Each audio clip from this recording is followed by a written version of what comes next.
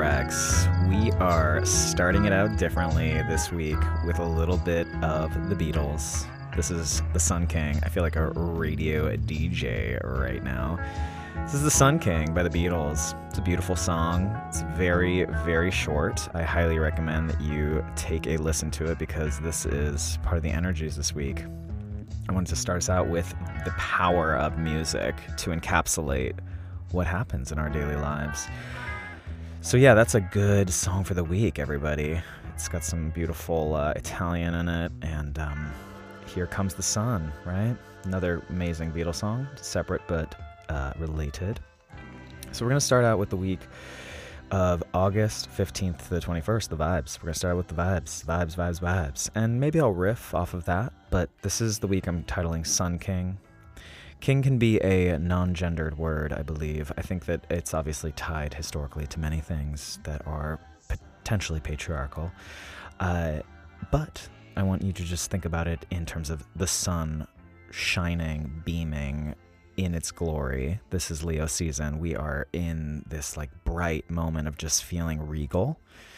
Feeling regal potentially in a decolonized way, just like in your own private world.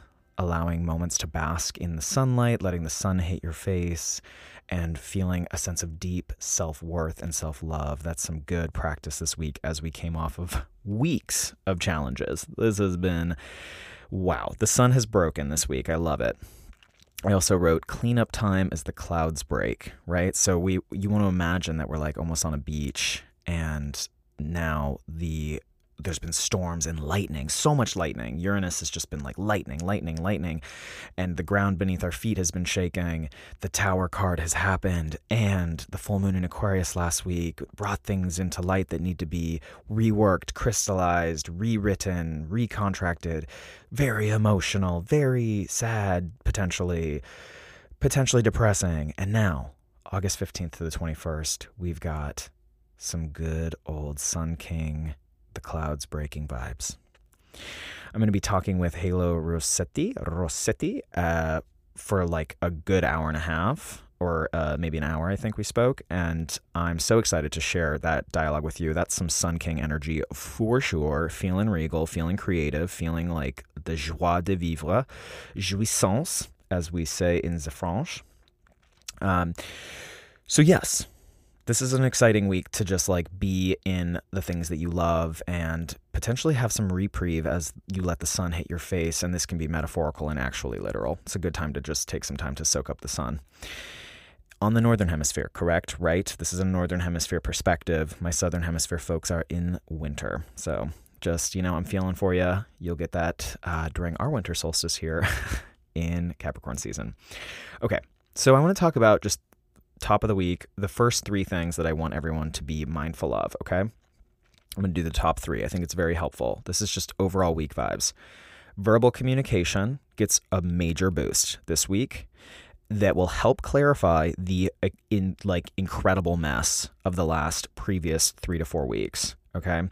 We had Mercury, which is the planet that rules communication and like text messaging, DMs, emails, any form of like written or verbal communication. Mercury has been in Leo, which has been challenging. Okay, not a sign that it does amazing in. It can be very, very self-oriented, but in a way that's a little bit too staunch. Can be very just not seeing the forest for the trees and just being like, this is what I need right now, and I don't really care. Very much Mercury in Leo likes to talk about itself a lot. Mercury in Virgo, which is this beautiful moment we're having here, Mercury in Virgo is going to be trining Pluto, which I love. I love this for everybody. This is like important conversations, really deep conversations, but ones that are like supported. There is a supported quality to the way we are communicating this week.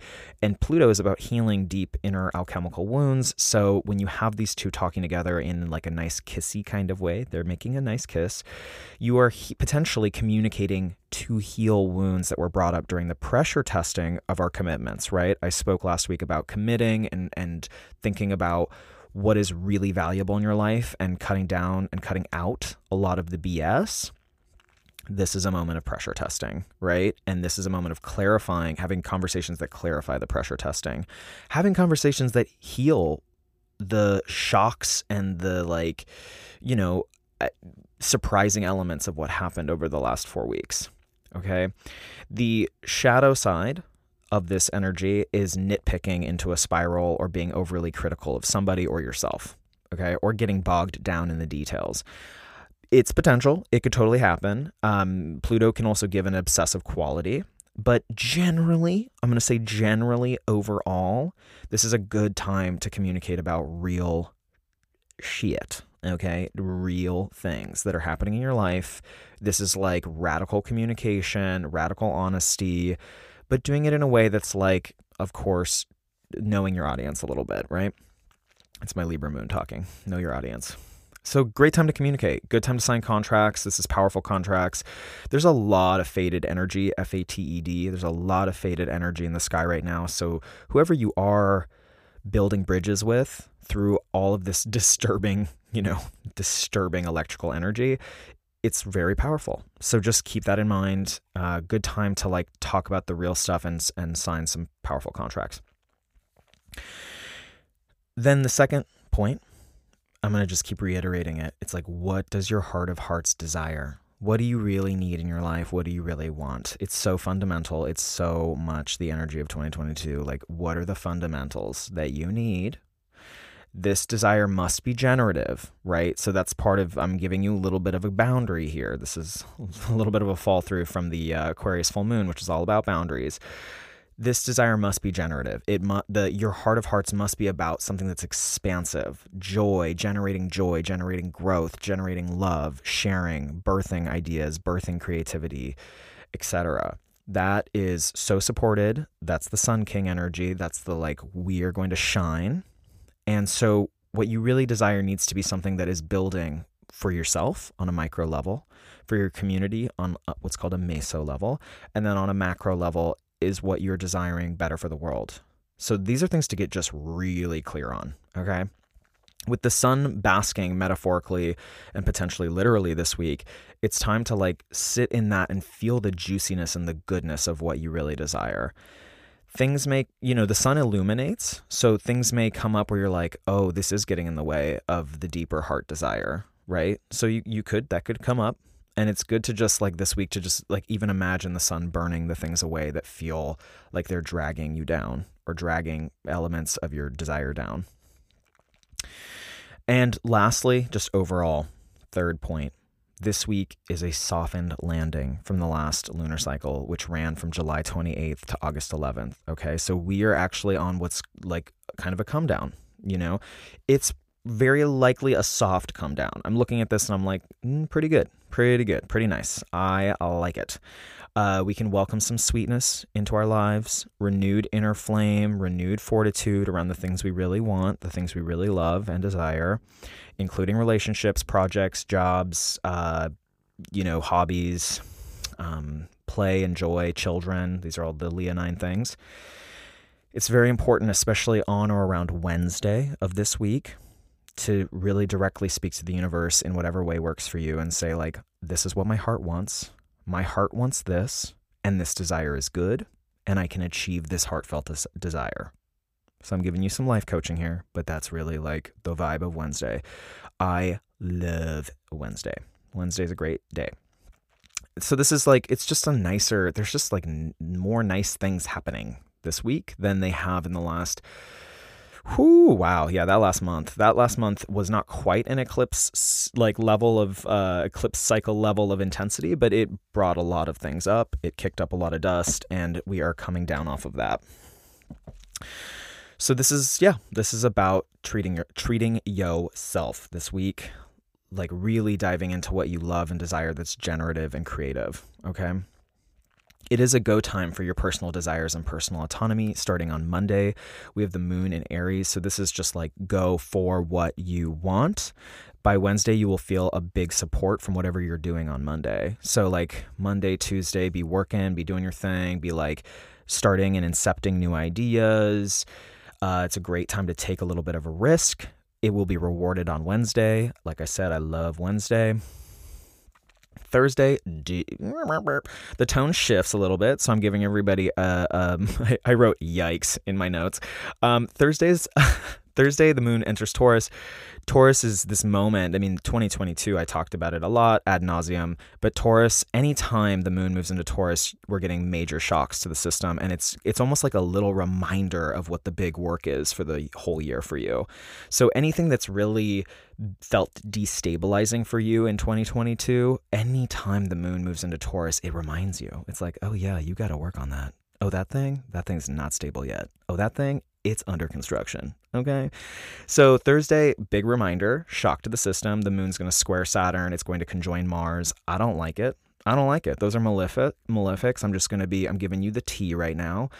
It's going to feel potentially, Thursday is the one day where I'm like, better to not try to like force things through your ego perspective. If you're like, oh, I'm right about X, Y, and Z, I got to prove it. Thursday's not the day. Thursday's a day to go slow. It's a day to I'm just going to say one more time. It's a day to slow it down. It's a day to check in with your body and be like, okay, what's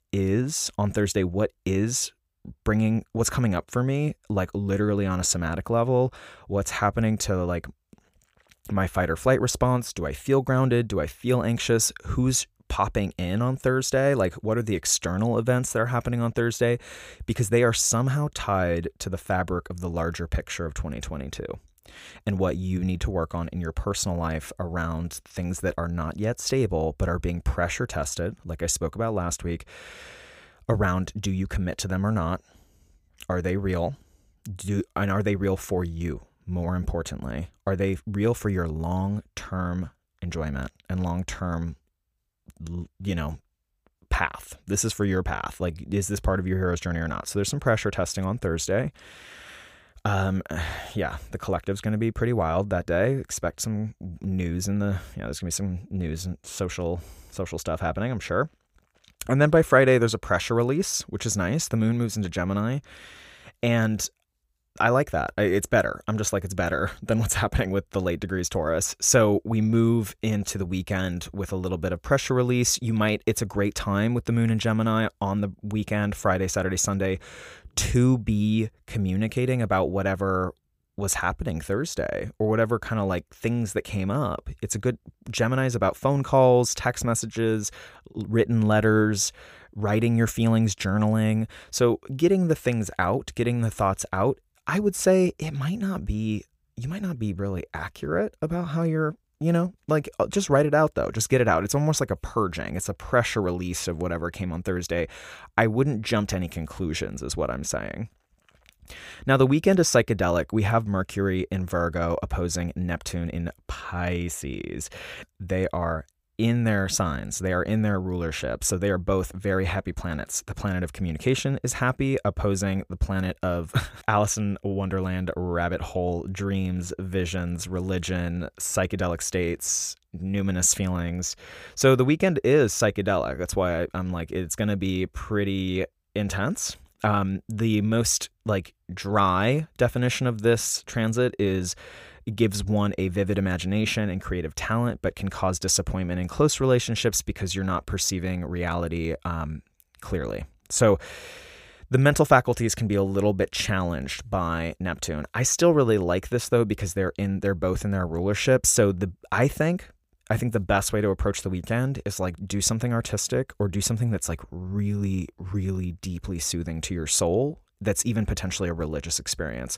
A great time to have a religious or spiritual experience over the weekend. But doing something if someone's oh, this weekend I'm going to do a very fine detailed audit of something, or I'm going to organize this, and this, doing anything very mundane, even though Mercury's in Virgo and technically that would be great, because of Neptune. Neptune is going to be nah, take all that mental energy, take all that mental sharpness and apply it to the arts, to meditation, to creativity in any way, to pleasure, to psychedelia, to anything that doesn't really require getting things right. because basically Mercury is weakened by Neptune. That's what ends up happening. Now, it's a great time for, literally, I'm like, this is a great time to go on a retreat. It's a great time for psychic downloads. Like, if you have a problem in your life right now, the weekend is a great time to literally talk to God or talk to the universe and just be like, please help me understand. Neptune is like the kiss of God, the kiss of the numinous and the divine. And when it's talking to Mercury, it's like, boom, here's an incepted thought that can help you that you weren't thinking about and was not logical. Right? So great time to write as well. Creative writing would be better, preferred than like nonfiction, to be honest. Unless you're doing some sort of like, you're loose with the truth. And then, music, really great time to listen to music. Go and listen to live music, sing, all that kind of stuff. Watching movies is a great thing to do during a Neptune transit because the entire entertainment industry is ruled by Neptune. And then, have a little bit of flexibility with the dreams and the downloads that come in, and don't immediately on the weekend be like, oh, I figured it out. I've got it all figured out. Boom, boom, boom. Just kind of wait until next week starts. But be open to whatever downloads do come in and just hold on to them and have a flexibility with that holding. So that's the week in general. I like it. We're going to talk to Halo right now, and we're going to be talking about Sun Kings for sure if we're thinking about lions and I definitely think about lions when I think about Sun Kings. Come on now. The Lion King. So we're going to talk about that. It's going to be freaking awesome. Please stay tuned. Halo is a gem. If you want to get a reading with me, look at my show notes. There is a link to my link tree. You can find out all about me. And now we're going to talk to Halo. We are here on the World of Rex with Halo Rossetti. Did I say your last name correctly? Yes. Oh my gosh, 1 for 1. I love it. I mean, technically it's Rossetti, but I think you can get what you said is right. Rossetti. Oh, Very okay. Italian. I mean, I'm Spanish. We're close. Like we're in close proximity here. Copy. Halo is a writer, director, performer, and artist, multi-hyphenate creature, person, being, interdimensional being, world building positive futures in the husk of the capitalist experiment. Rossetti was one of 7 inaugural 2021 Circle of Confusion Writers Discovery Fellows, mentored by Lawrence Mattis, who did The Matrix and The Walking Dead. Bam, bam. With their DV Violet float, which I am reading. And they have a series of representatives, including Lawrence Mattis, Zach Cox, and Casey Manella at Circle of Confusion. So they're repped as a writer-director. They're working on scripts, a feature script called Pony. They're obviously got their pilot float, some other pilots also floating around. And they're up to some big business. I am so excited to have you on the podcast. We're going to talk about some wild, varied things here. And what do you have to say just on the top about being here, landing at the World of Rex? I just need you to know that Marvel's not wearing a shirt. You can't see that. Oh my God. I'm certainly not wearing a shirt right now. Yes. Yes. But the people need to know. So that's what I'm looking at right now is Marvel blushing in a closet. Shirtless on the World of Rex. Right now. This is the real the man behind the curtain has been revealed. I record this podcast in a closet is the truth. Yes. With no shirt. So yes. Those closest to me. Honestly, we need to make this a TV show because people are missing out. People need to see. They're missing out. Missing out. So I'm just out here chilling in the psychic closet with my lovely friend Marvel. Happy to be here. Yes. I can't tell if he's blushing or sunburnt. So, I'm a combination of both. I am definitely sunburnt. I also have rosacea on my cheeks. So it's like sunburnt, rosacea, and I'm blushing because I'm shirtless in a closet. Yeah. But in a cute way. Rosacea would make it cute. Rosacea would make it cute. Yes. Yes. So today is 8/8. It's the Lions Portal. We're talking. This will be released a week later, so folks are going to just be like, okay, that happened. But we're doing this on a big, energetic day. And I know that a theme for today's podcast is lions, specifically trans lions. Yes. So it's Leo season. We're in the thick of it. We've got 8/8 Portal. Here we go. How are you feeling? That Leo's trans. Leo, the Zodiac lion is trans. Do you guys know that?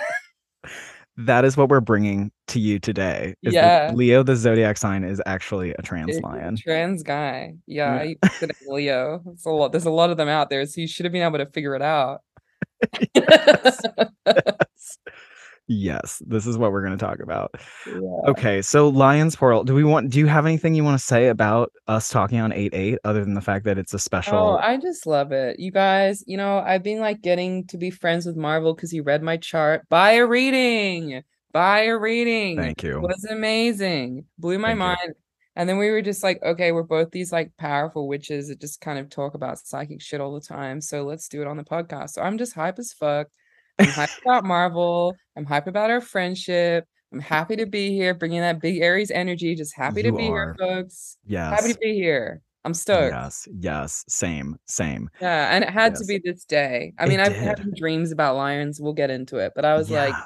let's do it on this hype, energetic day. Let's go. This is a hype energetic day too because 8/8 is a Lion's Portal. The astrological association is the 15-degree mark of Leo, and I'm gonna do a little lesson here. Quick astrological tidbit: 15 degrees of any of the fixed signs, Leo, Taurus, Aquarius, Scorpio, is considered a world point where you are more seen. It's like a sensitive point of fame. It's a fame point, essentially. Now, there's many ways. The first thing people think of is actors, right? And stars. But the fame point can literally be like the person who invented post-it notes.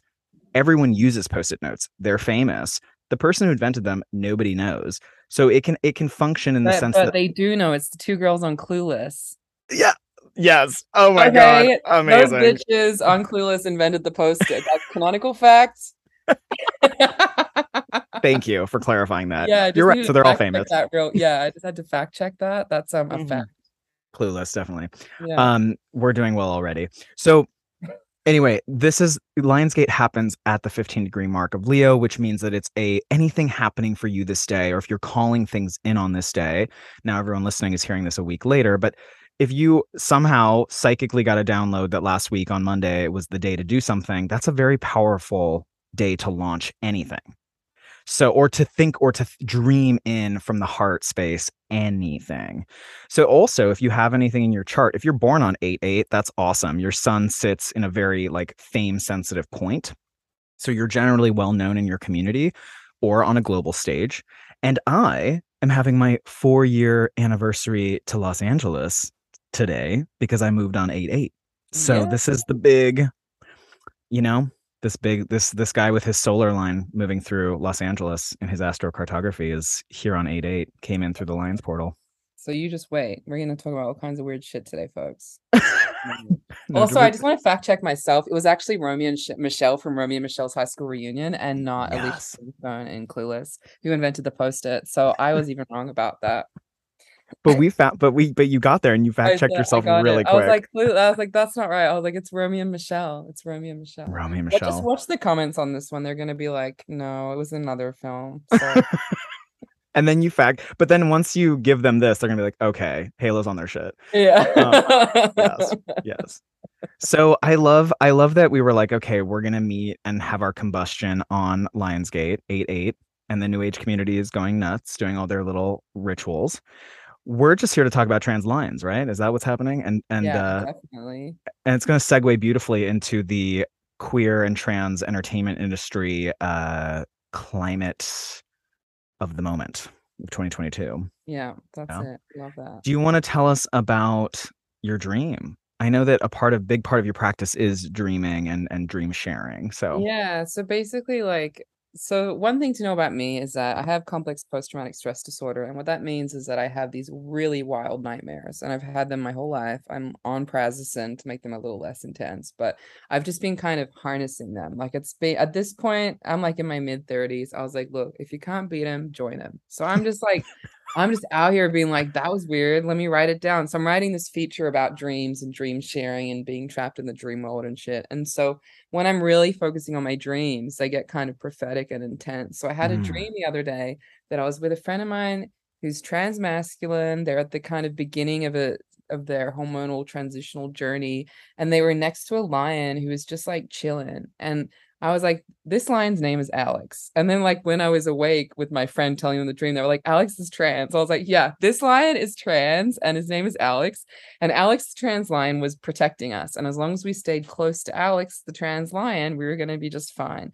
So this person was with Alex and they were chilling, happy, playful, joyful. And then I like wandered off and like I felt it all the next day, these bite marks on my right shoulder. And it was like, you died.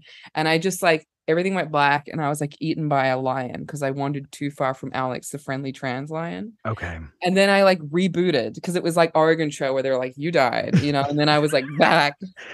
This is so meta for like trans people's like lived experience. Honestly, it's like kind of like an altered carbon, like get to the next screen scenario, you know? So I was like back and we were in the forest, but now we had this other person with us, this girl that just felt untrustworthy. And it was me and my trans friend and this girl, and we were like on this cliff looking down over into the forest, and there was another lion, but this lion didn't have a mane. And this girl was like, that's Alex, we're safe. And I was like, no, that's not Alex, that's a lioness. Alex is a dude lion. He has a mane. You're stupid. Why can't you see that this isn't Alex, you know? And so we were all like, do we go down into the forest? Do we not go down into the forest? And then I woke up. So that was my You're on your journey to find Alex the trans lion. Yeah. We'll discuss a little bit here. I just want to say, some folks are, I think a lot of times in late capitalism, people are like, whatever, dreams. I think people are a little bit like, whatever that happens, whatever we do when we sleep is like weird, mysterious, and numinous, and we just don't have time. But I want to say, I want to take a stand and put my little hoof down in this podcast and be like, the dream space, you know, I got Pisces in my chart, so this is all about, that's what it is. The dream space to me is actually like one of perhaps the most underrated and like invaluable spaces to like mine creative inspiration from. I will give a tiny moment and just say my dad, who's an ultra rational Aquarius, he's like fully Aquarius. He is a scientist as well, does not believe in woo-woo anything. But when I asked him, like, what about your biggest scientific breakthroughs? He's like the George Clooney of biochemistry. And he really is. You can look him up, Martin Rexner. But when I asked him his biggest downloads, like, how did you solve? Because he would get stuck in experiments. And he literally said to me, oh, well, you know, I'd get stuck in experiments, and then I'd, you know, sit on it for 3 months, and then I'd have a dream. And in the dream, I solved the experiment, and I'd wake up and I'd try what I did in the dream and I'd solve it. And I figured it out. He'd have massive breakthroughs, scientific breakthroughs in his dreams. This is coming from an ultra rational man who does not believe in woo-woo. I'm just saying. Saying. I relate to that. I'll have like I'll work stuff out of my scripts in my dream. Like I'll wake up and I'll be like, oh, and then I like have fixed a plot thing. Wow. And actually that's what Walter Mosley wrote a book called like This Year You Write Your Novel. And he said, if you follow this book, by the end of the year, you'll have a novel. It might not be good, but you'll have one. And like one thing he talks, he's honest. Yeah. But one thing he says is to write every day. And it's because then you live in the dream of your novel and your subconscious will start to solve things for you. Yes. So when I'm in a project, I try to do something around that project, even thinking about it every single day so I can get my dream centers working for me. And I want to say that like a big inspiration for me is Akira Kurosawa's film Dreams, which is literally just a selection of like 6 or 7 vignettes of different dreams that he had. Beautiful. That's the entire film. But one of his quotes is, "Man is a genius when he is dreaming," and that's I think about a lot. Man is a genius when he is dreaming. When he is dreaming, and I'm like, yeah, that's what's up. So good. So yes. This sent us on a little bit of a journey because we were like, whoa, it's 8/8. You're like, hey, you moved here on 8/8, and also Trans Lion came in. And we're going to get to Scott Turner Schofield in a second.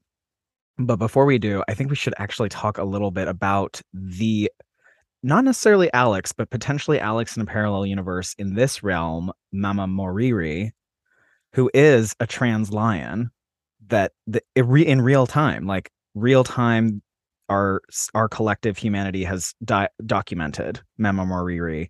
And you can look it up if you type in trans lion, correct? Yeah, and also there's like 5 of them. Like she's the most famous. Or he, them. I don't know. I kind of struggled because I was like, we anthropomorphize the living hell out of animals. We're just like, they're mini versions of us, but they're furry. And then there's the whole that takes its extremes to the furry community. But regardless, we like project our humanness onto them. But yes, Mama Moriri, let's talk about them. Yeah, so this lion is just like basically there's a bunch of lions. I think they're in Botswana, but I'm not Yes, exactly sure. Botswana, Yeah. Southern Africa. Yeah. And they say it's a genetic mutation. I'm like, was it though? Unclear. But basically that this particular pride did not quote unquote have enough male lions. And so Mama Mariri was like, okay, bitch, and just like grew a mane, dropped their fucking voice, and just took over the pride and like fully battles. And because when you have more males, quote unquote, in your pride, you can have a larger territory. Yep. It's like kept their pride safe. And there's like 4 other lions that did this. Yes. So we're talking like, you know, like, I mean, it's so weird because the articles are like, yeah, she's a lioness with a mane. Like she grew male characteristics. She acts like a man. And I'm like, that's how they used to talk about trans people, or I mean, still do. Listen to this article. This is an article from 2015 from a UK newspaper called Pink News. It says, quote, she has grown a mane to fool invading prides into thinking she is male, as well as developing a deeper and more masculine roar, unquote. Oh my God. The other prides are like trans panic defense. But listen to this. I mean, 2015 is like is basically Laverne Cox on the cover of Time. So this dog, we're talking about how trans people age in dog years. Like we didn't exist yet. So Laverne was just about to pop up through Orange is the New Black. So in 2015, they were doing the same trope of like trans people fooling cis people. So they literally projected this onto a lion. I know. And it's like, and they're She's like not fooling anybody. That's what I'm saying. They use she, her pronouns the whole time for this lion. I'm like, I'm just not sure about this. I feel like if the lion is acting like a male, sounds like a male, whatever the fuck all this means, has a mane, it's a dude. It's a dude lion. It's a dude lion. I think the actual scientific phrase we should be using is dude lion. Yeah. Dudus lioness. Dudus lioness. Yeah, Dudus lioness. That actually should be it. I think that's really encapsulative of what's happening. I really so Mama Mariri was discovered back in 2012. They also say here in the same article, and now I'm really sus about the article, but they basically say like the phenomenon will pass down to the next generation, an evolutionary twist that will ensure future prides can survive at their most vulnerable if the alpha male is killed or dies. I love this as an allegory for potential like post-apocalyptic human realms where like men are dying and trans men are stepping up as like the exalted form of masculinity. Well, that's what happens in totally. But in Y: The Last Man, that's literally the fucking storyline of that. Is that the only dudes left are trans dudes? You know. Yes, I love fucking crazy. But actually, this kind of makes sense because I also sort of believe that is the role of trans people in human society. Is that when the going gets tough, trans people like are pretty tuned in and close to nature and know what the fuck's going on, which is why we have moments of high visibility during societal and ecological collapse. Yes, literally through history, this is true. So I'm like, once again, a moment of intense trans visibility, right? When we're going through all this climate grief and climate crisis, like. We're like these fucking lions, just genetically passing on our transgender material to the proverbial children. Yes. So that every time there's not enough of something, the trans people are like, we got this, you know? Yeah. And I believe that I was in like a stoned conversation with Susan Stryker recently, and she said to me, you allegedly stoned. Hey, look, I'm ready to be a politician. Like, here I am, allegedly. So allegedly I was in a conversation with Susan Stryker, and I believe she said, trans people are like the death doulas of the collective. Like we are here to help process all of the like gunk and the pain and the death and the like fear of humans dying off, like, or whatever, capitalism dying off, which is probably even scarier than the end of the world. So all of those things, like you just said. That makes sense. No, I mean, I did a death doula training, so I'm like thinking about that, and I was like, that's kind of what it was like. I do feel like a doula, like just a doula of the world, like a gender doula, a birth doula, a death doula, like whatever, like a seroconverting doula. Like I just feel like that's, you know, and someone's like, I'm like, sure, like someone has herpes, I'm like, well, let's talk about it. Someone needs an abortion, let's talk about it, you know. Yeah. So I did my birth doula training and my death doula training. I was thinking a lot about how this work came to me so naturally.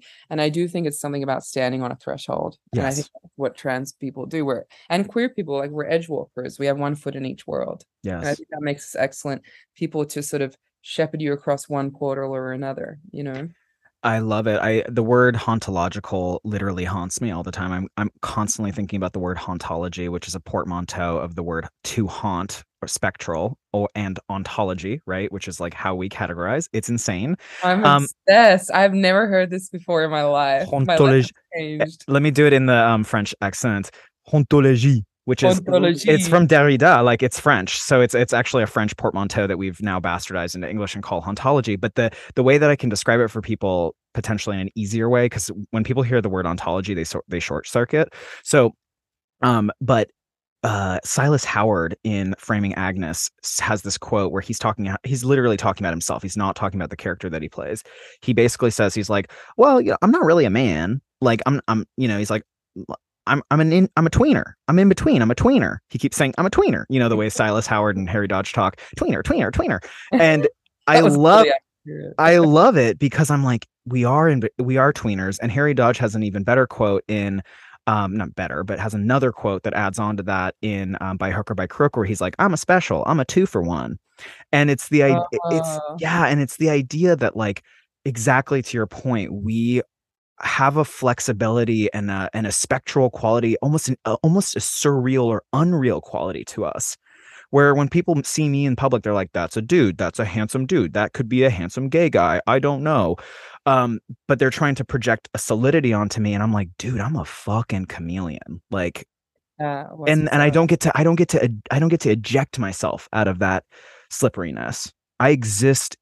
That's why I love the word hauntology, because I'm like, I also haunt men. I haunt cis masculinity. I think you're a man haunter. I am a man haunter. Yes. You're a man haunter. Oh, that's really good. Dude, lion, man haunter. Just a plug for the Man Show starring Marvel Rex. We haven't figured out what it is yet, but that's the pitch. The Man Show starring The Man Show. I love it. Quote, the Man Show, unquote. The Man Show. That's it. And it's so just good. You haunting the fuck out of men and masculinity. Well, I thought maybe my entire acting career could be me haunting like cis men. Yeah. Playing their roles. I'm into it. Really, really. Yeah. I did a post when I was doing my thesis film Pony. We were trying to like uplift other like various trans celebrities, and so we like shouted out Harry Dodge for Trans Tuesday, and Harry actually messaged me and was like, actually I don't identify as trans, I identify as butch and queer. Yes. Like, respect. Yes. And then he was talking to a friend of mine, and he was like, I'm not a man, I'm just the strangest woman you ever did see. That's I was like, talk about slippage of just being like, this word that everyone's using, I predate that. Yes. And like the thing that I'm doing, I get to call it whatever the fuck I want. And like, that's something that really gets me. And like the idea of a tweener, right? The idea of like all this random shit. You know, I used to call myself a gender hybrid, and then everyone's like, well, you should use non-binary now. And I was like, okay, but gender hybrid's better. Like, you know, it's just funny because there were so many words for like all this in-between shit. And then non-binary became like the third box that you could check, which again, I love having an X on my fucking driver's license. Yeah. You know, it's like, I love it. But at the same time, I'm just like, let's not lose the slipperiness. I'm here for it. I identify first and foremost as like a gender terrorist and a guerrilla ontologist. I'm just like, I'm here to like, let's fuck shit up. Gender terrorist. Yeah. Gender terrorist. I love that. Kudos to Luca Fisher for giving me that one. That's a really good one. Yeah. So in terms of things that are slippery and strange, let's talk a little bit. I want to hear more about the lion being stuffed and the analogy that Scott Turner Schofield talked about to keep on our lion train, our trans lion train. Yeah, totally. So shout out to Scott Turner Schofield for doing a really, really amazing workshop that I went to, which was basically like a trans competency 101 for Film Fatale. And I went, and it was about trans narratives and trans storytelling. And he told the parable of the Lion of Gripsholm Castle, which is this lion that was like brought to Denmark. I feel like I'm going to look it up, and they're going to be like, it's not Denmark. And I'll be like, listen, I'm not out here trying to fact check myself, but just understand, I'm pretty sure it's Denmark. Like in order to grant passage across these waters, these various boats had to like drop off gifts of splendor to this royal family. And they're like, here are some lions. And of course, in fucking like Denmark, they're just like, the fuck is this? So they stick it in a zoo, it fucking dies. This is like a few hundred years ago. And then they bring this dead ass lion to this taxidermist, and they're like, you got to stuff this lion. And this poor taxidermist has never seen a lion before. So like hasn't seen one move around, doesn't understand how it works, right? And it's gonna fucking stuff this motherfucker. So it's the taxidermist is like, well, I guess I'll just go and look at these tapestries that have heraldic images of lions and just stuff it like the tapestry, because it's not like back in the day they had, cameras. So right. he stuffs the lion. This lion looks fucking crazy. Can I just say, if you're at home, just search the Lion of Gripsholm Castle. It looks insane. Okay. It looks like a heraldic image of a lion. Like, to his credit, he did the job.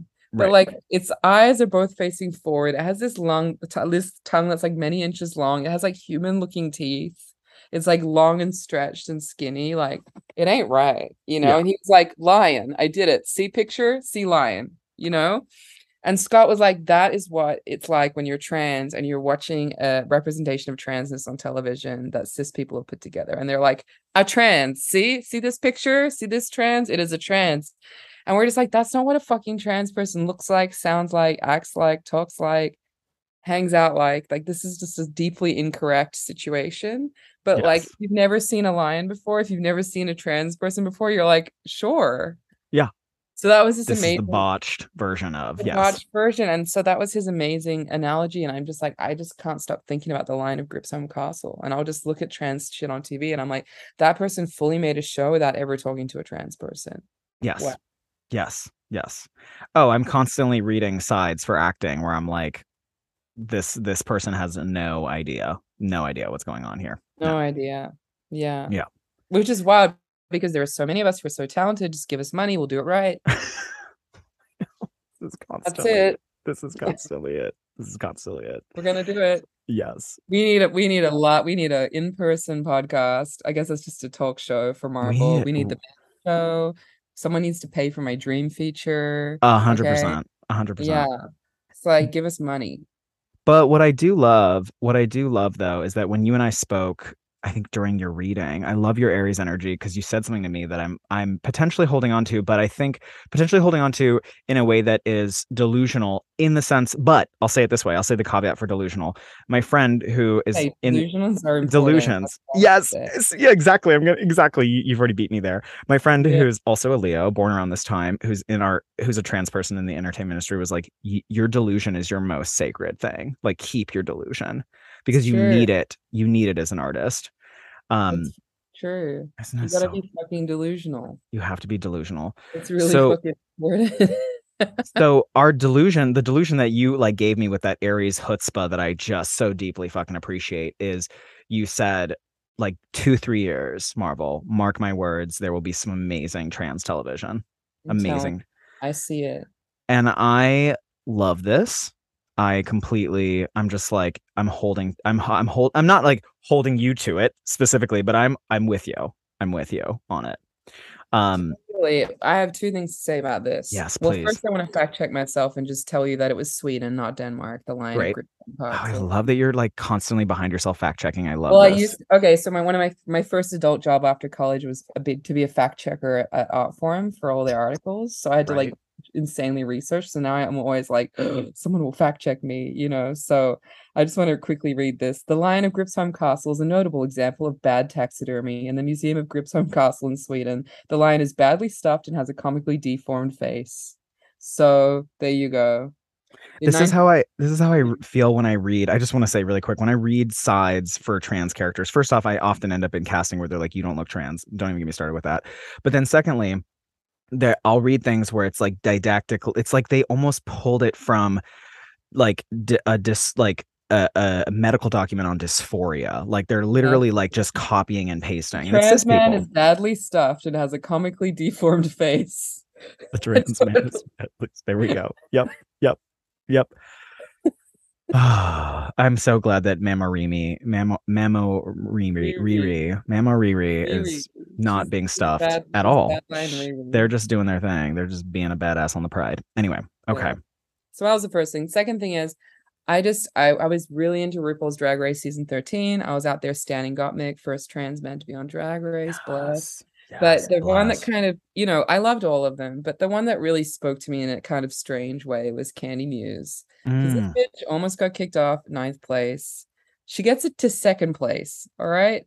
Like, I'm sorry. I love you, Candy. You are not as talented as the other 3 in the top 4.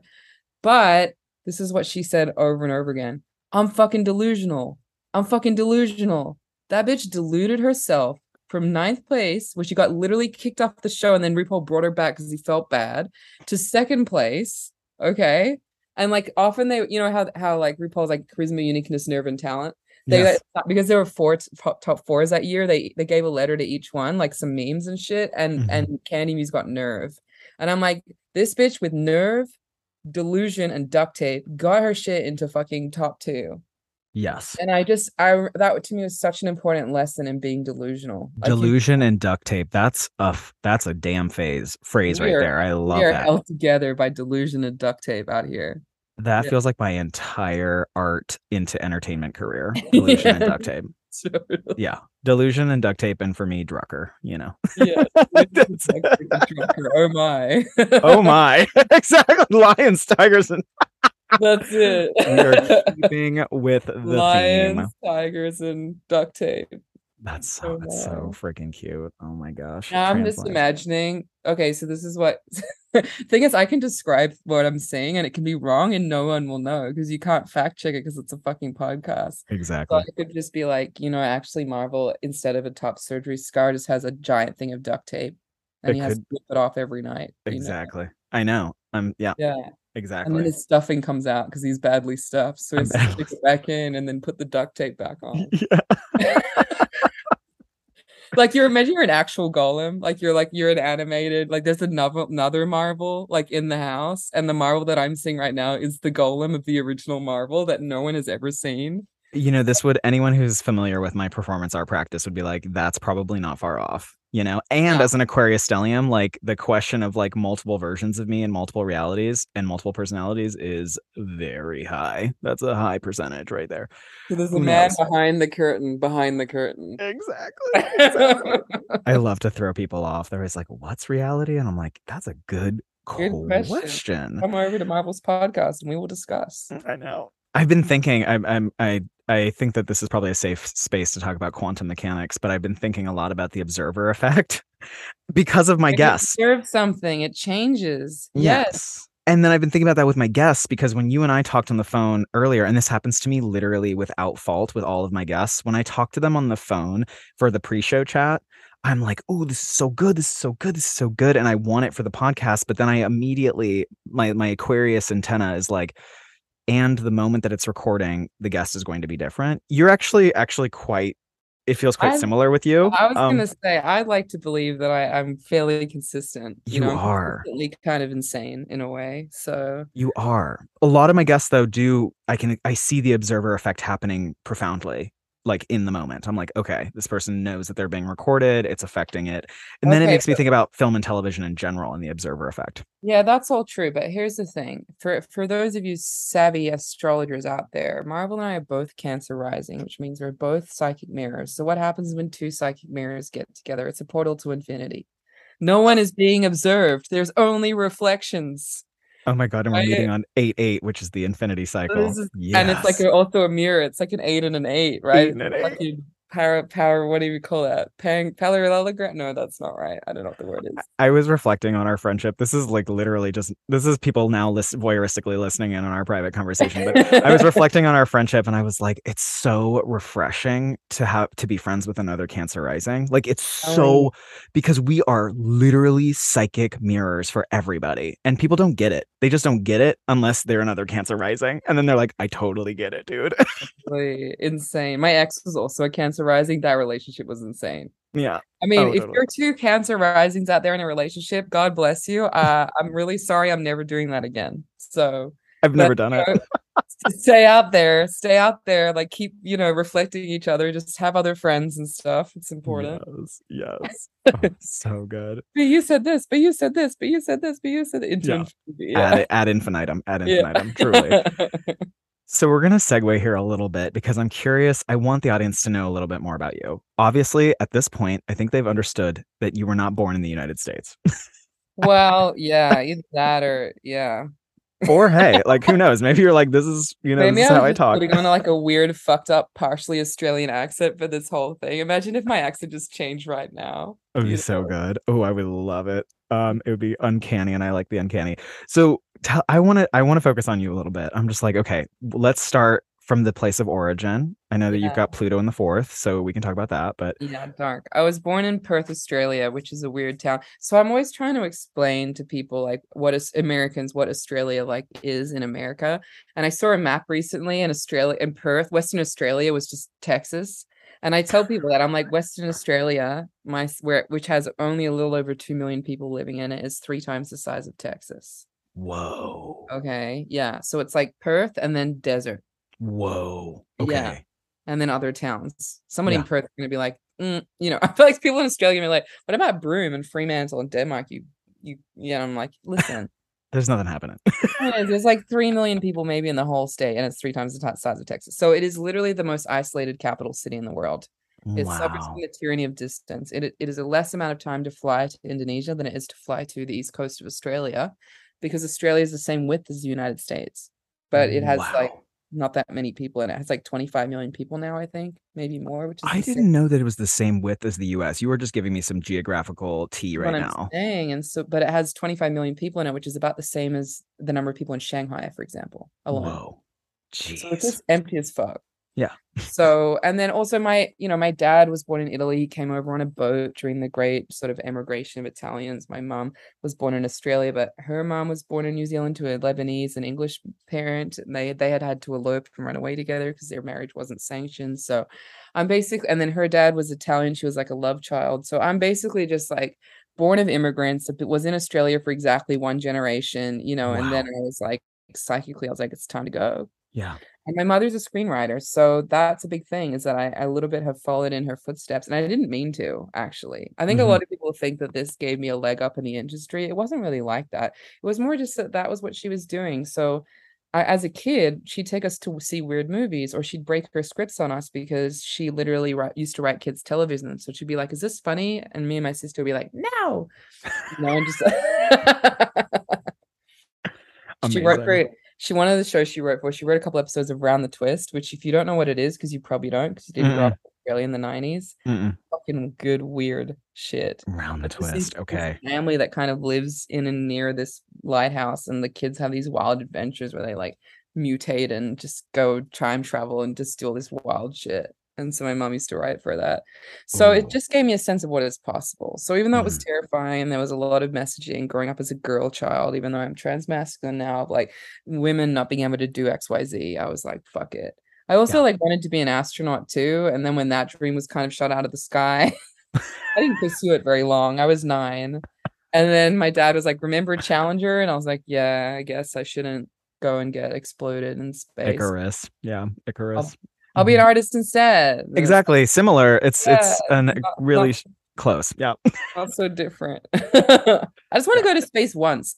Does anyone not want to go to space once? Like, don't you want to see this? No, you don't Oh, want I to want go. to go to space. Oh, 100%. What I'm saying, don't you want to see this gorgeous big blue orb that is our planet and like try to save it more? My thing, because I'm just like, there's parts of me that are like good old boy next door. The only thing that I feel really attached to is I just want to float in zero gravity, which I know you can actually do that here on this Yeah. Earth, but I There's would like some to kind be of in plane. space. Yeah, there's a Yeah. plane that will take you right to the edge of the atmosphere and then kind of do some moves and you sort of float around in there. I want to just float in zero gravity and I want to eat space food. It's Yeah, very basic. you're giving like astronaut actually. Now that I'm looking at you and you're kind of covered in equipment and shirtless and you're in a space station right now and your duct tape is really silver, yeah, you're Yeah. giving like spaceman, like Starman, Yes. Ah, Starman. I like that. you Yes. know? Wow, wild. Yes. Yeah, this artist Tom Sachs, he did this whole installation in 2012 where he just like built all this spaceship and he went to the armory in New York and there was like fully like a trip to Mars and all the astronauts were women and everything was made out of wood and they sort of came down and like people would radio and they'd like do moonwalks, like kind of Mars Yes. walks and then go back in the spaceship and like someone kept delivering McDonald's. It was really strange. But I was also like, this kind of makes a deep sort of sense, Yeah. and you could go inside these things and there was records playing and I was like, yeah, space. Like space is So the good. place.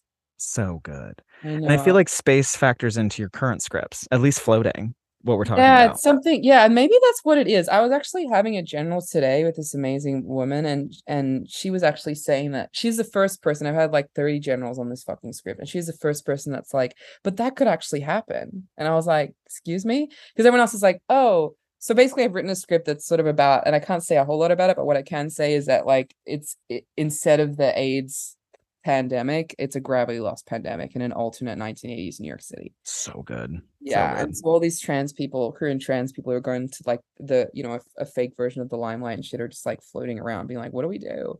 And I was saying to this lady, I was like, I think about gravity all the time. I just like lie on the ground, the world is spinning, and I'm just like, the world must be moving so fast to keep us stuck here. If that shit stops, we're fucked.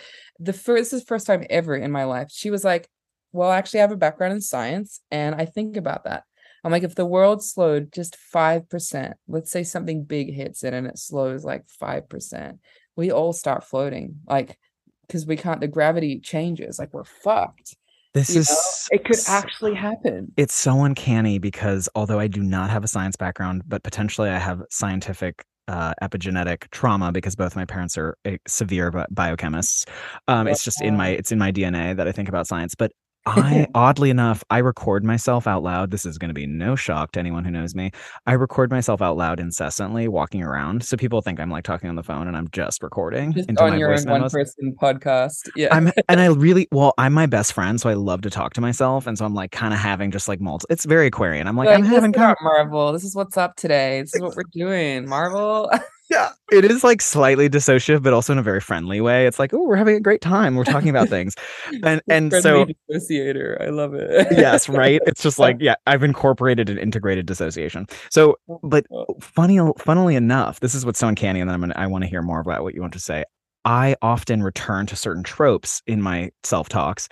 And one of them is as I'm walking around, I think about how humans, like our egos and personalities, are just like we accept things as really solid. We're like, this is, and the first thing, one of the first examples that people use is like gravity. Well, gravity, like things are real. There are rules in this physics, Newtonian physics. That's it. The fundamental laws of physics, right? Exactly. So people constantly, when they're like, well, things are just the way they are. Like if I drop this piece of pizza, it's going to hit the ground. And I'm always, and I walk around in my self-talks and almost every couple months, the topic of gravity comes up in my self-talks because I always think that's a theorem. It's a theorem. It's a theory. There could be one day where you hold the piece of pizza and it doesn't hit the ground. No, or it doesn't hit the ground at the same speed. Exactly. And I just want to shout out two things related to this. One, I watched an interview with Grimes where she talked about the render rate of the universe because she kind of believes that we live in a simulation. And she was like, if the speed of light changes, then we will know that the rendering speed of this giant server that has us inside of it has been upgraded, and we will know that we're living in a simulation. So stay tuned to the speed of light, folks. That's how we'll know that we're living in a fucking simulation. Isn't that bad shit? I'm loving this podcast episode because Grimes is in it now. Here we go. Grimes is in it, but she's haunting. Speaking of hauntology, yeah, honestly, she's haunting the fuck out of space travel. Actually, if you think about it, totally.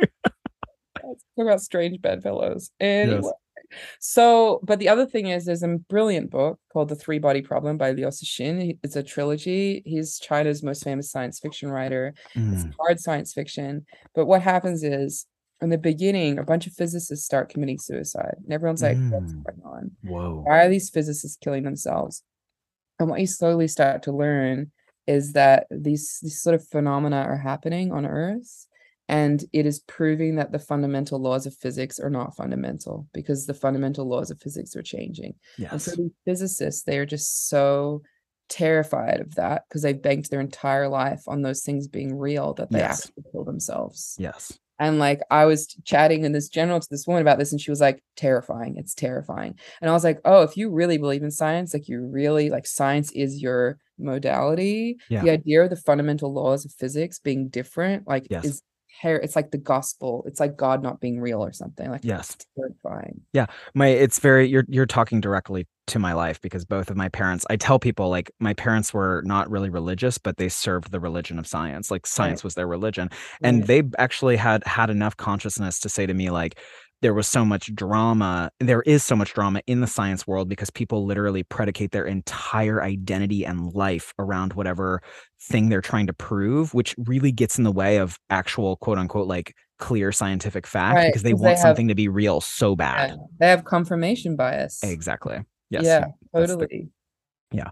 My dad got into lots of fights with Watson and Crick, who discovered the DNA he likes. Oh yeah, my dad's that old. George Clooney about chemistry. Not a fan. He's not a fan of Watson and Crick. Isn't there a third one? Isn't there 3? There is 3, and he would know the name. Yeah.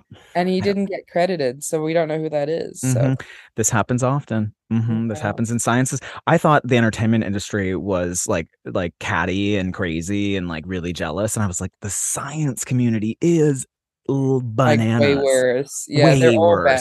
They're all bad. Bananas. They're always trying to sabotage each other, and they're trying to. My dad would tell me the amount of times that people tried to steal his experiments.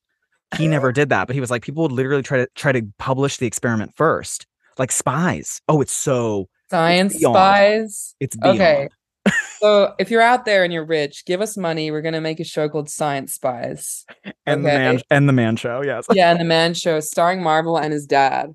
So he would love that. He would love that. So actually, in fact, it's gonna be starring Marvel as his dad when he was young. Perfect. I'm already doing this. Yeah, and it's called Science Spies. So yes. Yeah. Let's see how many shows we can pitch and see if we can get some money by the end of this episode. Exactly. Imagine it's a telethon. Call now. 1-888 give money. Give coin. 1-888 trans lion. Trans lion. 8822. Oh, it's so good. Oh my gosh. Okay, so what keep telling us what is going on in the world of Halo. Telling you my life story, and then we got sidetracked by the fundamental laws of physics.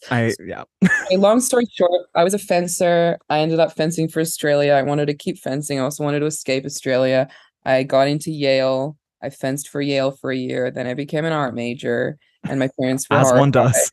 And as a fencer does. Yeah, as a fencer does. Then I moved to New York City. Yeah, I took a basic drawing class that changed my life. I love drawing. Me too. This is so weird. I took an intro to drawing class, and I did my first self-portrait, a blind line drawing. You know what I'm talking about? Yeah. Blind line drawing.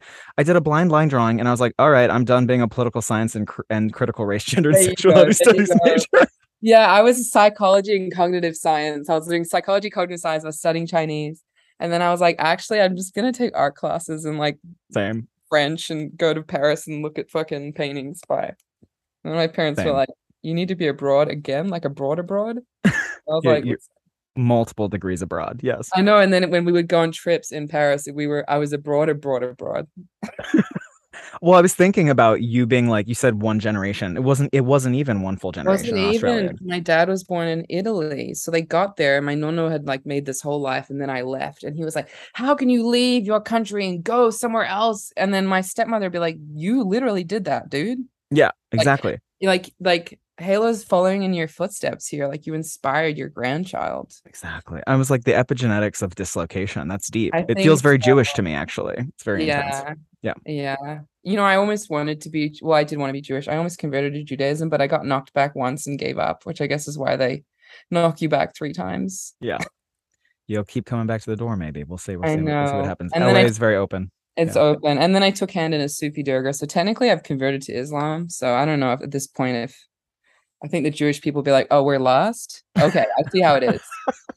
Okay. I actually think that the Jewish people are probably, in general, we're like, oh, we're lost. Okay, but at least you're home. Your home is itinerant, but it's here. Welcome back. Yeah. You know. Yes. Yeah. So anyway, I moved to New York City. I worked at Art Forum magazine and eFlux for 7 years. I got my visa from there. From Knight Landesman, who ended up being at the beginning of my time at Art Forum, Knight Landesman, one of the publishers, basically single-handedly helped me to get a visa to stay in the States. Wow. So grateful to them. And then by the end of my time at Art Forum, he was Me Too'd in the New York Times for sexual harassment, and over 100 women came forward. Oh, that's a Pluto transit if I've ever heard one. That's so intense. Okay. Wow. And I was like, my dude, you know, that's the thing, is that he would in some ways practice these honest, real feminist labor practices, and on the other hand, he's like touching people's butts and shit. And I'm just like, this happens a lot. It really is like it can happen Kind simultaneously. of It's woke so misogyny intense. or Yeah, something. woke misogyny, Yeah. woke predatoryness. Work Yeah. credit, very strange, and Yeah. so I whatever. I mean, I'm not.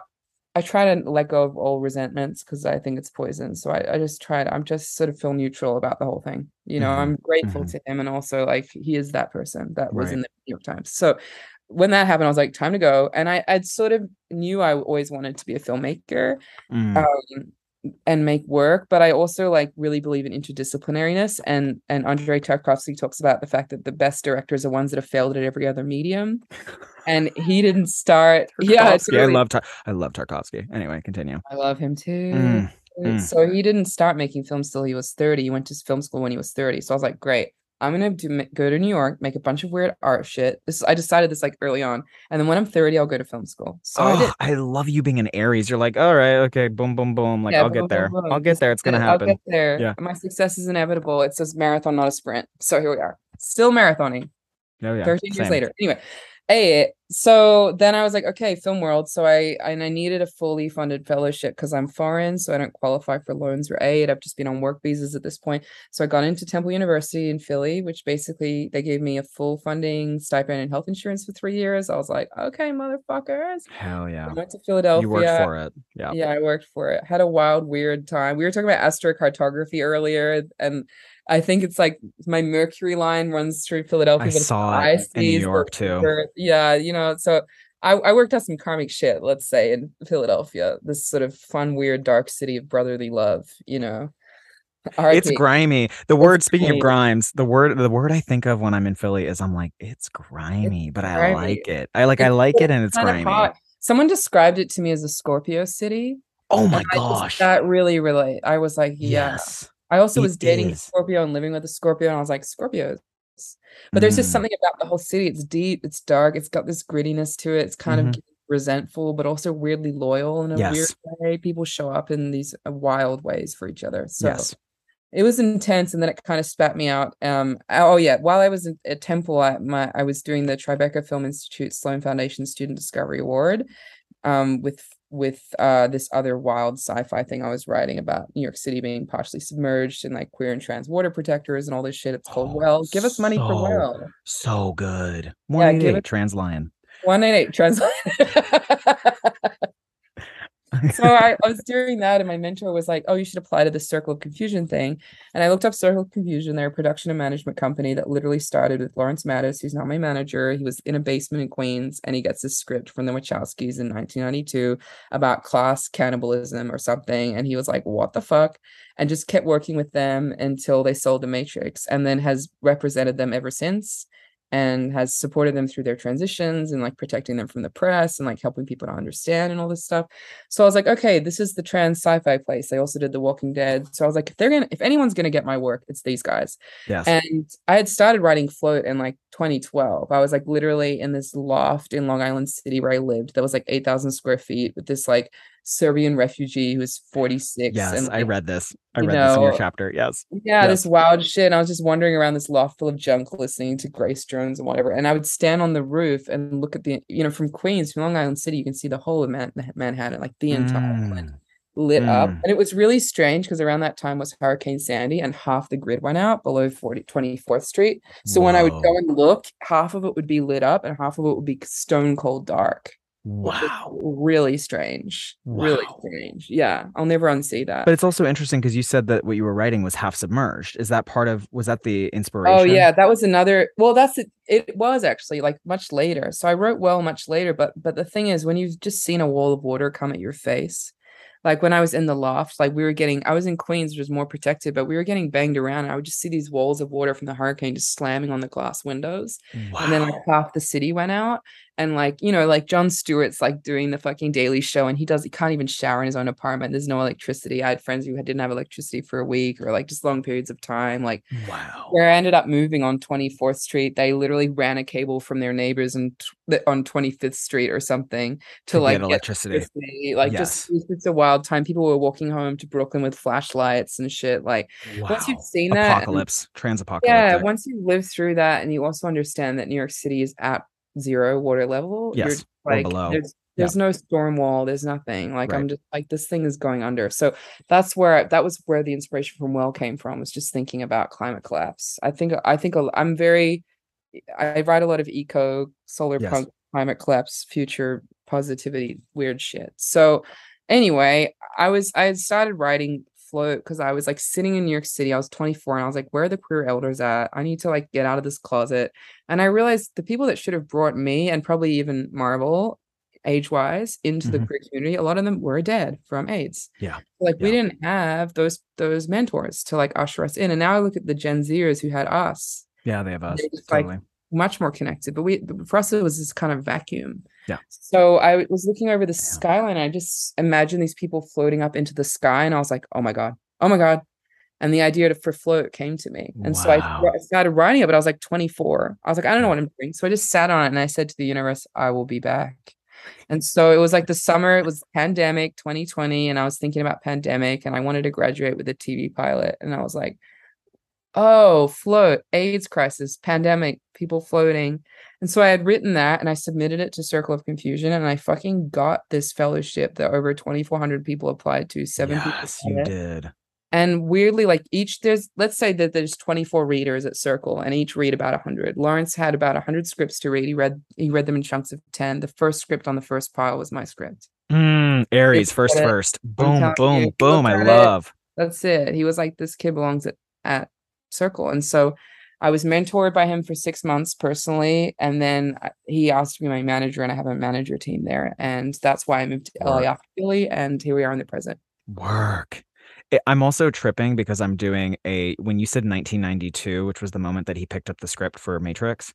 Yeah. I'm now, because I'm a huge astrology nerd, I was born in 1992. So that was when Saturn ingressed into Aquarius, right? So the Matrix being picked up is having its Saturn return, correct? Oh. The most recent Matrix movie just came out, which would have been the fourth installment, correct? Yeah. There are four Saturn cycles of 7 in a Saturn return. 7, 14, 21, 28, right?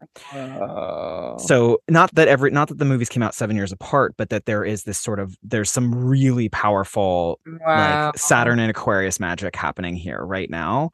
And I'm just thinking, I'm like, you got picked up by them during their Saturn return, which would be a new 28-year cycle. So I'm very, very excited to see what you come up with in the next 28 years. I would love to be like the next Wachowski, just putting it out there. You know? Yes. Maybe that was too brazen of me. Everyone's like, I love that. Aries. Oh, come on. You're with another Aries on the go for it. Go for it. I support.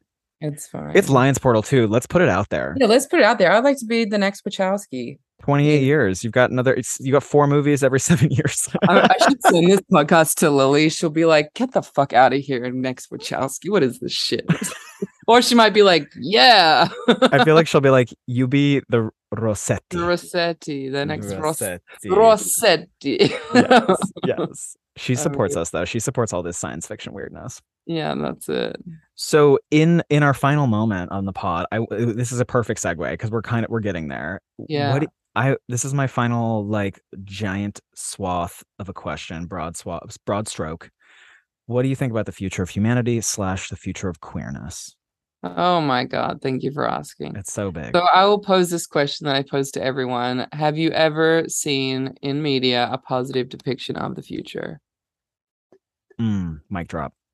Crickets. Have you seen a positive depiction of the future in media whatsoever? Yes. Have you? Mic drop. I haven't. No. I haven't. This brings up a point for me that I want to bring. I just want to say really quickly, and then I'm gonna let you go. Mark Fisher, who's one of my favorite. He's unfortunately, it's all posthumous now. He's been passed for a minute, but Mark Fisher is he was a professor at Goldsmiths, an economics professor, an economic theorist. He's like, I'm not a money's guy. He's like, I'm not a numbers guy. He's a theorist around economics, specifically capitalism. And he in one of his recent books, which I think is called Capitalist Realism by Mark Fisher, he has the quote where he's like, it's easier for us to imagine the end of the world than it is for us to imagine the end of capitalism. Yeah. And so I'm just bringing that in as another part of it, where it's like, I think that maybe humans are obsessed with the idea of ending it because capitalism is so oppressive that we actually think about the end of the world before we even think about what's the end of capital that would lead to utopias, really. Right, because the thing is, we're inside of capitalism, and it's like Ursula Le Guin says, like, we think that capitalism is so like hard to get rid of, but so is the divine right of kings, right? Exactly. That was a completely inviolable thing. Feudalism, like kings, whatever. Yeah, we're like feudalism. What? Although feudalism took on different forms. Yeah, but yeah. So basically, what I'm trying to do is create positive depictions of the future. That's what I'm trying to do with my work. And so I think the future of humanity is, and whatever, I could go on a whole portal about this, but I think we're going to go through a period of major economic and societal and ecological collapse for the next 300 years. And I think we're going to start lifting ourselves up out of it, and it will be slow and painful, but it will look like something different and new. And I'm excited for that time. This is incredible. I love that. May I ask, just out of like, this is a very Virgoan question from the Virgos and Capricorns that are listening, that are like, why 300? Why 300? Oh my God. Okay. You're like, do I go there? Do I go there?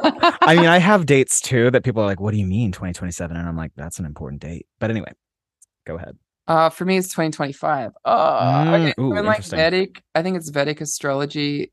Is it Vedic? I don't know. Anyway, the world is like, time is broken up into these different yugas, these time periods, and we're in the Kali Yuga right now, which ends in like 2025. Yes. So they're 3,000 years long, but what happens is, after about 2,700 years, when the yuga starts to switch over, there's usually a period of intense ecological collapse for 300 years. Yeah, that's it's Hinduism, by the way. Hinduism. There you go. There you go. Thank you for fact checking. Fact checking is important. If you get one takeaway from this podcast, the Kali Yuga in Hinduism is the fourth and worst of the 4 yugas, world ages, in a yuga cycle. There you go. So it is the worst, right? And it is literally, Kali Yuga means strife, discord, quarrel, contention, and is associated with the demon Kali. Yeah, Kali. Yeah, who I feel very closely aligned with, actually. Totally. I just think it takes a Kali to like end the Kali Yuga. I hear you. Yes, the only way out is all that blood and spit it out. Anyway, and if you think about like all the different yugas, like as an animal on 4 legs, and that it loses a leg each time, we're like standing on 1 leg, and we're apparently the most depraved that we ever are. It feels that way. Yeah, and then also the only medicine that gets us through, the main medicine of this time, is mantra, which is basically singing. So like voice singing is like the medicine that will heal this time.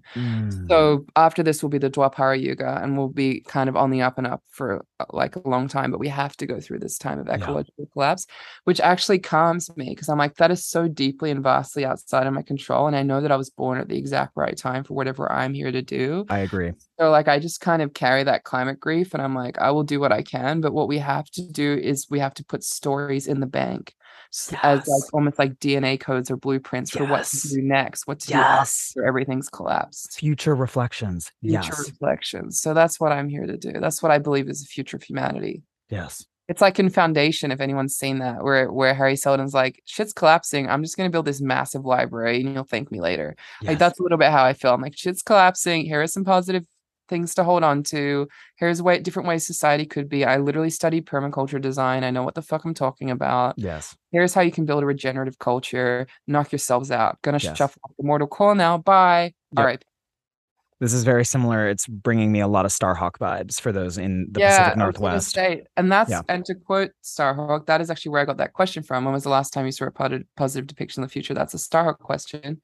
And The Fifth Sacred Thing is actually one of them. So if you haven't read The Fifth Sacred Thing, it's a gorgeous novel. Yeah, The Fifth Sacred Thing is one of my favorite books of all time, literally all time. And I've actually had 2 separate romantic partners, including Miss Drucker, read it out loud to me. So I actually, when I hear that, when I hear her talk, sometimes I hear The Fifth Sacred Thing. It's so beautiful. Wow. It's like I created a sound talisman. Like that book has been read by 2 of the greatest loves of my life. Okay, I'm literally gonna ask people to read me that book now, because I want that. I want that sound talisman. I have it, and you're right. Like, actually, when I think of like positive, the only quote unquote like the closest positive rendering of the future that I've ever read is Califia, is Starhawk's version of the Bay Area, the San Francisco Bay Area. Yeah. Because she's also a permaculture designer, and so she knows how to build it from the ground up, and she uses it as a blueprint to get her information across. And that's what I want to do, but in fucking television. Yes. And to me, television, I say this in a lot of the applications I apply for, television, film are all ruled by Neptune. I don't actually bring the astrology into applications because you never know who your audience is. But Neptune rules, right? Or you get the one astrologer. Like, bitch, let's give this man some money. Yeah, exactly. Neptune rules film and television because it's illusion, right? And when you think about like literally sound and light particles hitting people's eyes from the streaming services, they're literally being put under a spell. When people watch TV, they're being put under a spell. Yeah, it's fully hypnotic. So it's hypnotic. And it's then Neptune rules dreams. Isn't he the dreams guy? Yeah, it's giving big dream energy. It's very big dream energy. And a lot of us have like strong Neptunes in our chart who are artists, who are filmmakers, or we're Pisceans, or we're ruled by Neptune. Yeah. Right. Your North Node being in Pisces, big time Neptune, big time Neptune. Yes. And so, you know, when this work that you and I are both doing, and I think actors in some ways are just sort of these dream vessels, like we are literally vessels to, like, we're witch doctors trying to make the dream happen so that we can cast spells into the future. That's how I at least view it. It's like it's casting spells. Yeah. Yeah, I see it as spell casting. And also Starhawk talks about unspelling capitalism. Like thinking of capitalism as a spell that you can undo, that you can break. And the way she said to do it, or this vision that came to her, was like, she had this vision that we were too late in this time, but witches can step outside of time and do work. And I'm like, that's how I feel, is that I need to step outside of time and do some interventions so that we can affect the timeline that we're in now. It's almost like dimension jumping in the OA or something like that. Oh, it's so good. Like we need time magic. Yes. And we also need to abolish time. And those things make sense together. No further questions. Yes. Linear time feels very tied into capitalism, into late capitalism. Yeah, I mean, industrial time was invented because of trains. Like this is just literally true. So let's abolish time and step outside of time and destroy capitalism and make a brand new world. Watch this space. Give us money. 1-888 Trans Lion. 1-888 Trans Lion. You know where to call us. You know where we are. Well, Halo, that's it. We did it. This was amazing. Do you have? I'm just like beaming. You can see me shirtless beaming over here. Happy Trans Lion. Covered in duct tape and a spaceship. Happy Dude Lion. I'm a Dude Lion. Yeah, he's giving Happy Dude Lion energy. Yeah.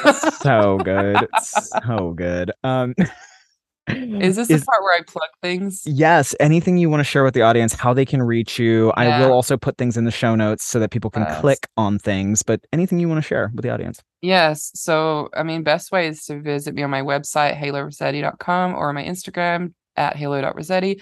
Also, this book chapter that we've been referencing is about kind of my journey through the art world and the film world and my gender expansion, and how like this sort of forced binary delayed a lot of my creative expression, but also kind of pushed me to make new and more vital work. And I think a lot about visually representing the intricacies of queer and trans life, given the hoops that we have to jump through to get producer money. So that's in a book called Expanding the Parameters of Feminist Artivism. And it's looking at like women and third gender folks and like how they've sort of tried to push their way through the art world and the film world, but have been limited because of misogyny and whatever else, patriarchy.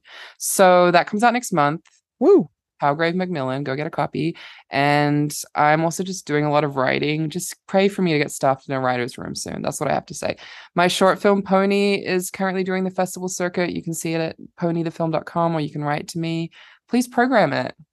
It's my most film. It's been in 3 festivals so far. I was in Translation, Seattle Trans Film Festival, and the San Francisco Frozen Film Festival, and Lesflix L-Fest, and it will be on video on demand there. But we would love to keep it going. So if you want to program a really cute late 90s coming of age film about a set of trans twins, let me know. Yes. I will link all of these in the show notes. They will be so deeply in the show notes so people can click on them and find out more. Anything else? Yeah, I want to collaborate with Marvel, but we need some money. So if you could send us some money for the Marvel and Halo show, 1-888 Trans Lion. Yes. We'll hook that up for you. So, I think people don't even know yet how bananas and bonkers our shows would be if it was like you, me, Jonathan Andre Colleton, and a few more people in a writer's room. It would be Zachary bananas. Honestly, like, I hope we blow up soon. Like, even 5-10 years. I'm not in a rush, you know. And then they look back, someone finds this weird fucking podcast and they're like, get a load of this. Marvel A-Rex and Ayla Rossetti talking about transgender lions. What the fuck is this shit? This is one for the vaults. People are gonna, like, the real deep OGs are gonna be like, oh yeah, well, I know about the trans lion already. I re-listen to that every, twice a year. Oh my God, classic. It's so good. It's so good. I really want you to be cast as a lion. Like if they do a new Wizard of Oz, you could be like the lion and the Wizard of Oz. Totally do it. Yeah. I give, the majority of my the majority of my first house is in Leo. So when people meet me, they don't think I'm a Cancer rising. They're like, "You're definitely a Leo," and I'm like, "Yeah, you give Leo for sure." Oh, for sure. As an actor, I'm always like, "Look at me, I don't have a shirt on." that's the Leo. All mane, no shirt. All mane, no shirt. Dude lion. Oh, it's so good. Lion. Oh, it's so good. Well, Halo, thank you. We're gonna have you again on the World of Rex. We're trying to pivot so we can get you into us into a studio to record. So we'll see not what we can a closet. Although it has been cozy in here. Yeah, I'm in here too. I'm right next to Marvel. So I can say we're in the closet. We're in the closet. Come break us out of the closet. 1-888 trans lion. Give us money so we can get out of the closet. Get out of the closet, exactly, and make some bomb ass television. We're gonna do it. Yeah. Well, it's been a pleasure to spend the Lions Portal with you. This has been so good. We're gonna have a part 2, and people get to experience more of us. We'll talk about something even more strange, potentially weirder. We'll take it weirder more for part 2. Oriented. Yeah. Yes, we'll talk about some art world stuff. Connect it. Yes. So good. All right, everybody. Well, thank you for listening. This was Halo Odorossetti on the World of Rex. I am so excited to have them here again. And until then, see you soon. Take very good care, and we'll catch you next week.